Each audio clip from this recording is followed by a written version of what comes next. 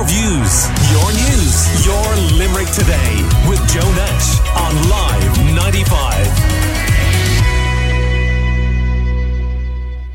Fine Gael TD for Limerick and Minister of State with responsibility for the Office of Public Works, Patrick O'Donovan, is on the line. Good morning to you, Minister. The Sunday Business Post had a story saying that the OPW held a crisis meeting with Revenue last week because it is the key anchor tenant in the overall plan to redevelop the Opera site, the massive Opera site development in Limerick City Centre, and any revision to the need for office space by the Revenue due to blended or hybrid working would require a new planning application and could also threaten the viability of the entire project unless a replacement tenant can be found. What's going on here? I suppose to find out what we're talking about is the old Sarsfield House down there on the riverbank inside in the middle of Limerick. People will be familiar with it. It's the home of the Collector General. And the Collector General has about 900 odd people working for him in Limerick. And back a number of years ago, the government decided, and together with the amalgamated Limerick City and County Council, that we'd play a part in the rejuvenation of Limerick. And as part of that, decision was made to relocate the Revenue Commissioners and the Collector General's office from Sarsfield House to the new Limerick 2030 site. And at the time, that provision was for about 900 civil servants, because there's a huge footprint of the Revenue Commissioners in the Midwestern region, including Ennis, Newcastle West, Listowel and everywhere else. So about 900 were to be accommodated. Then along came COVID, and we know what happened there. And then the concept which nobody had ever really encountered before, new farms and blended farms of working, also came through. And post-COVID, once everything started to be picked up, it became apparent that the need for the Revenue Commissioners for 900 office spaces was no longer going to be required because of new farms of blended working from home, alternate days, shared accommodation, everything else. The sort of thing that before COVID we had never heard of, but that now is becoming a norm, and a lot of your listeners will be working from home this morning, and people across the county will know exactly what I'm talking about. So we're in a position now where there's discussions between the parent departments, who are in this case the Department of Public Expenditure and Reform and the Department of Housing, Planning and Local Government, with a view to seeing how we can move the project forward. It should be said at the outset that the Office of Public Works are completely committed to finding a new solution for the people that are working in accommodation at the moment, which is, to be quite honest about it, it's not great, we'll be putting it mildly. But does that include the Opera Centre?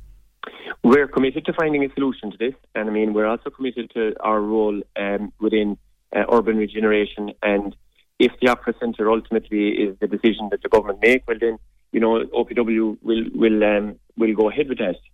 But it's becoming clear to us that the original need and the original request from the Collector General is now no longer needed, so we have to reflect on that. Is it your understanding, for example, that there is a revised planning permission on the way when it comes to the Opera Centre as a consequence of what's happening? Well, if for argument's sake, there's a number of options that are currently being discussed, and it's important to say that no decision has been made with this. We will only require, obviously, somewhere around half of what was originally put on the table to accommodate the people that we have to look after. So a decision will have to be made in respect of this, and this is not a small building, by the way. The original cost of this was 120 million euros. It's gone way over that now in terms of inflation. It's probably closer to 130 million euros. And the overall site is something almost 4 hectares, isn't it? It's enormous. I mean, I was down there, and great credit has to go to Limerick 2030 for the way in which they have cleared the site and taken out, made it ready for what will be really the urban centre of Limerick. But we have to reflect on the fact now that we have a reduced need, and I would be having a totally different conversation with you if we didn't reflect on that, based on the fact that ultimately a governance structure has to be put in place as to what happens over a period of time with this building and how it will. And I suppose, Minister, it is becoming a real concern for listeners. I mean, hearing what you have to say this morning, we are coming up to the 10th anniversary of the launch of the 2030 plan, and 2030 is very much on the horizon. Year zero, really, we've been told for a very long time. Do you still have confidence in the 2030 project? Well, absolutely. I have confidence in us being able to make sure that the centre of Limerick is regenerated, and that there's a rejuvenation which is required and has a big public element to it and has the civil service at the heart of it. Absolutely. And OPW will play their part. But that doesn't necessarily mean the opera site, the 4 hectares that have been cleared. And ultimately, look, a decision will be made by government around this. There is a revised planning application going to be required anyway, outside of whatever the Collector General decided or didn't decide. Why? Because design changes had to be made to the building. The original building there was design changes to that anyway. And what was the purpose of that? Well, look, there was internal issues in terms of the internal structure and layout, and that was going to be submitted to An Bord Pleanála anyway. And how long will that delay things, do you think? Well, it shouldn't delay things. I mean, to be honest about it. Well, can I ask an honest question? Are An Bord Pleanála making decisions at the moment? Don't want to get into the larger context of what's going on there, but is the process still operating? Absolutely. I mean, An Bord Pleanála hasn't been defended. Okay, well, look, this is a very, very important issue, and it's something that we've talked about an awful lot on this show, and it's been part of public debate in Limerick since the launch in 2013. So I'm going to take a brief break and come back to Minister Patrick O'Donovan on this and on something else that he's going to talk to us about too. Your views, your news, your Limerick Today with Joe Nash on Live 95. We're talking to Fine Gael Limerick TD and Minister of State with responsibility for the Office of Public Works, Patrick O'Donovan, this morning, and talking about the Opera Centre and the Revenue Commissioners. Is there a prospect, Minister, of the Revenue Commissioners not ending up as a tenant on the Opera site? Well, I think it's important to point out as well, and I should have said it at the start of the interview, that we're the tenant here in the sense that we're not the developer. So Limerick 2030 through Limerick City and County Council is actually developing the building, which is a new way of doing things. Normally, if we had to house the Road Safety Authority or the Department of Agriculture, the Department of Education or whoever, we'd build the building ourselves. This is different. The council is doing this, and we're essentially, like, I suppose for all intents and purposes, the purchaser.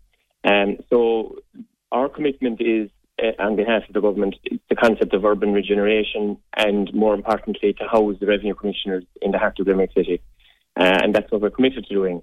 And obviously, look, we're in a situation now post-COVID where we never anticipated it was going to come out of. The people that we need to house are telling us that they don't need as much office space as they did at the start of the project. So they could end up somewhere else and not in the Opera?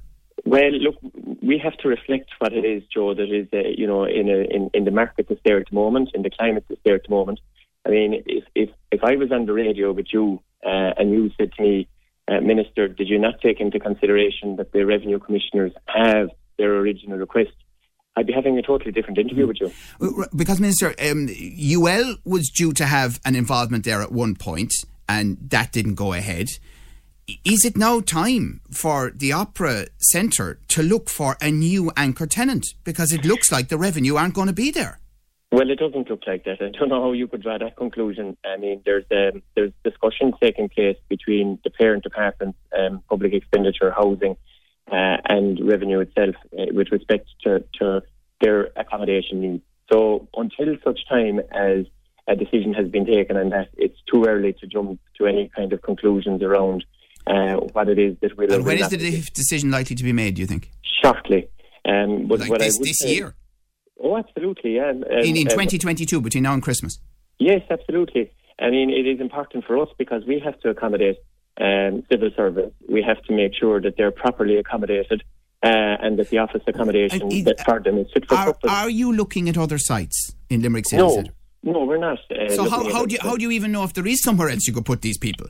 Well, the first thing we have to decide is, with respect to the building that's currently planned, And if the developer, who's Limerick City and County Council, can demonstrate, for instance, that it can be accommodated on the existing site without any changes, these are the type of discussions that will be taking place at a government level. Right. But at the moment, the only thing that we do know, sorry for cutting across you, Joe, is that the original demand for 900 is now not. Okay, because obviously, I mean, you'd be very well aware, Minister, that we are in a key period of transition for Limerick City Centre. There's an awful lot going on there, not just at Opera. And, you know, the people of Limerick have been promised an awful lot around 2030. And they might listen to you this morning and go, is it going to happen? What's going to happen?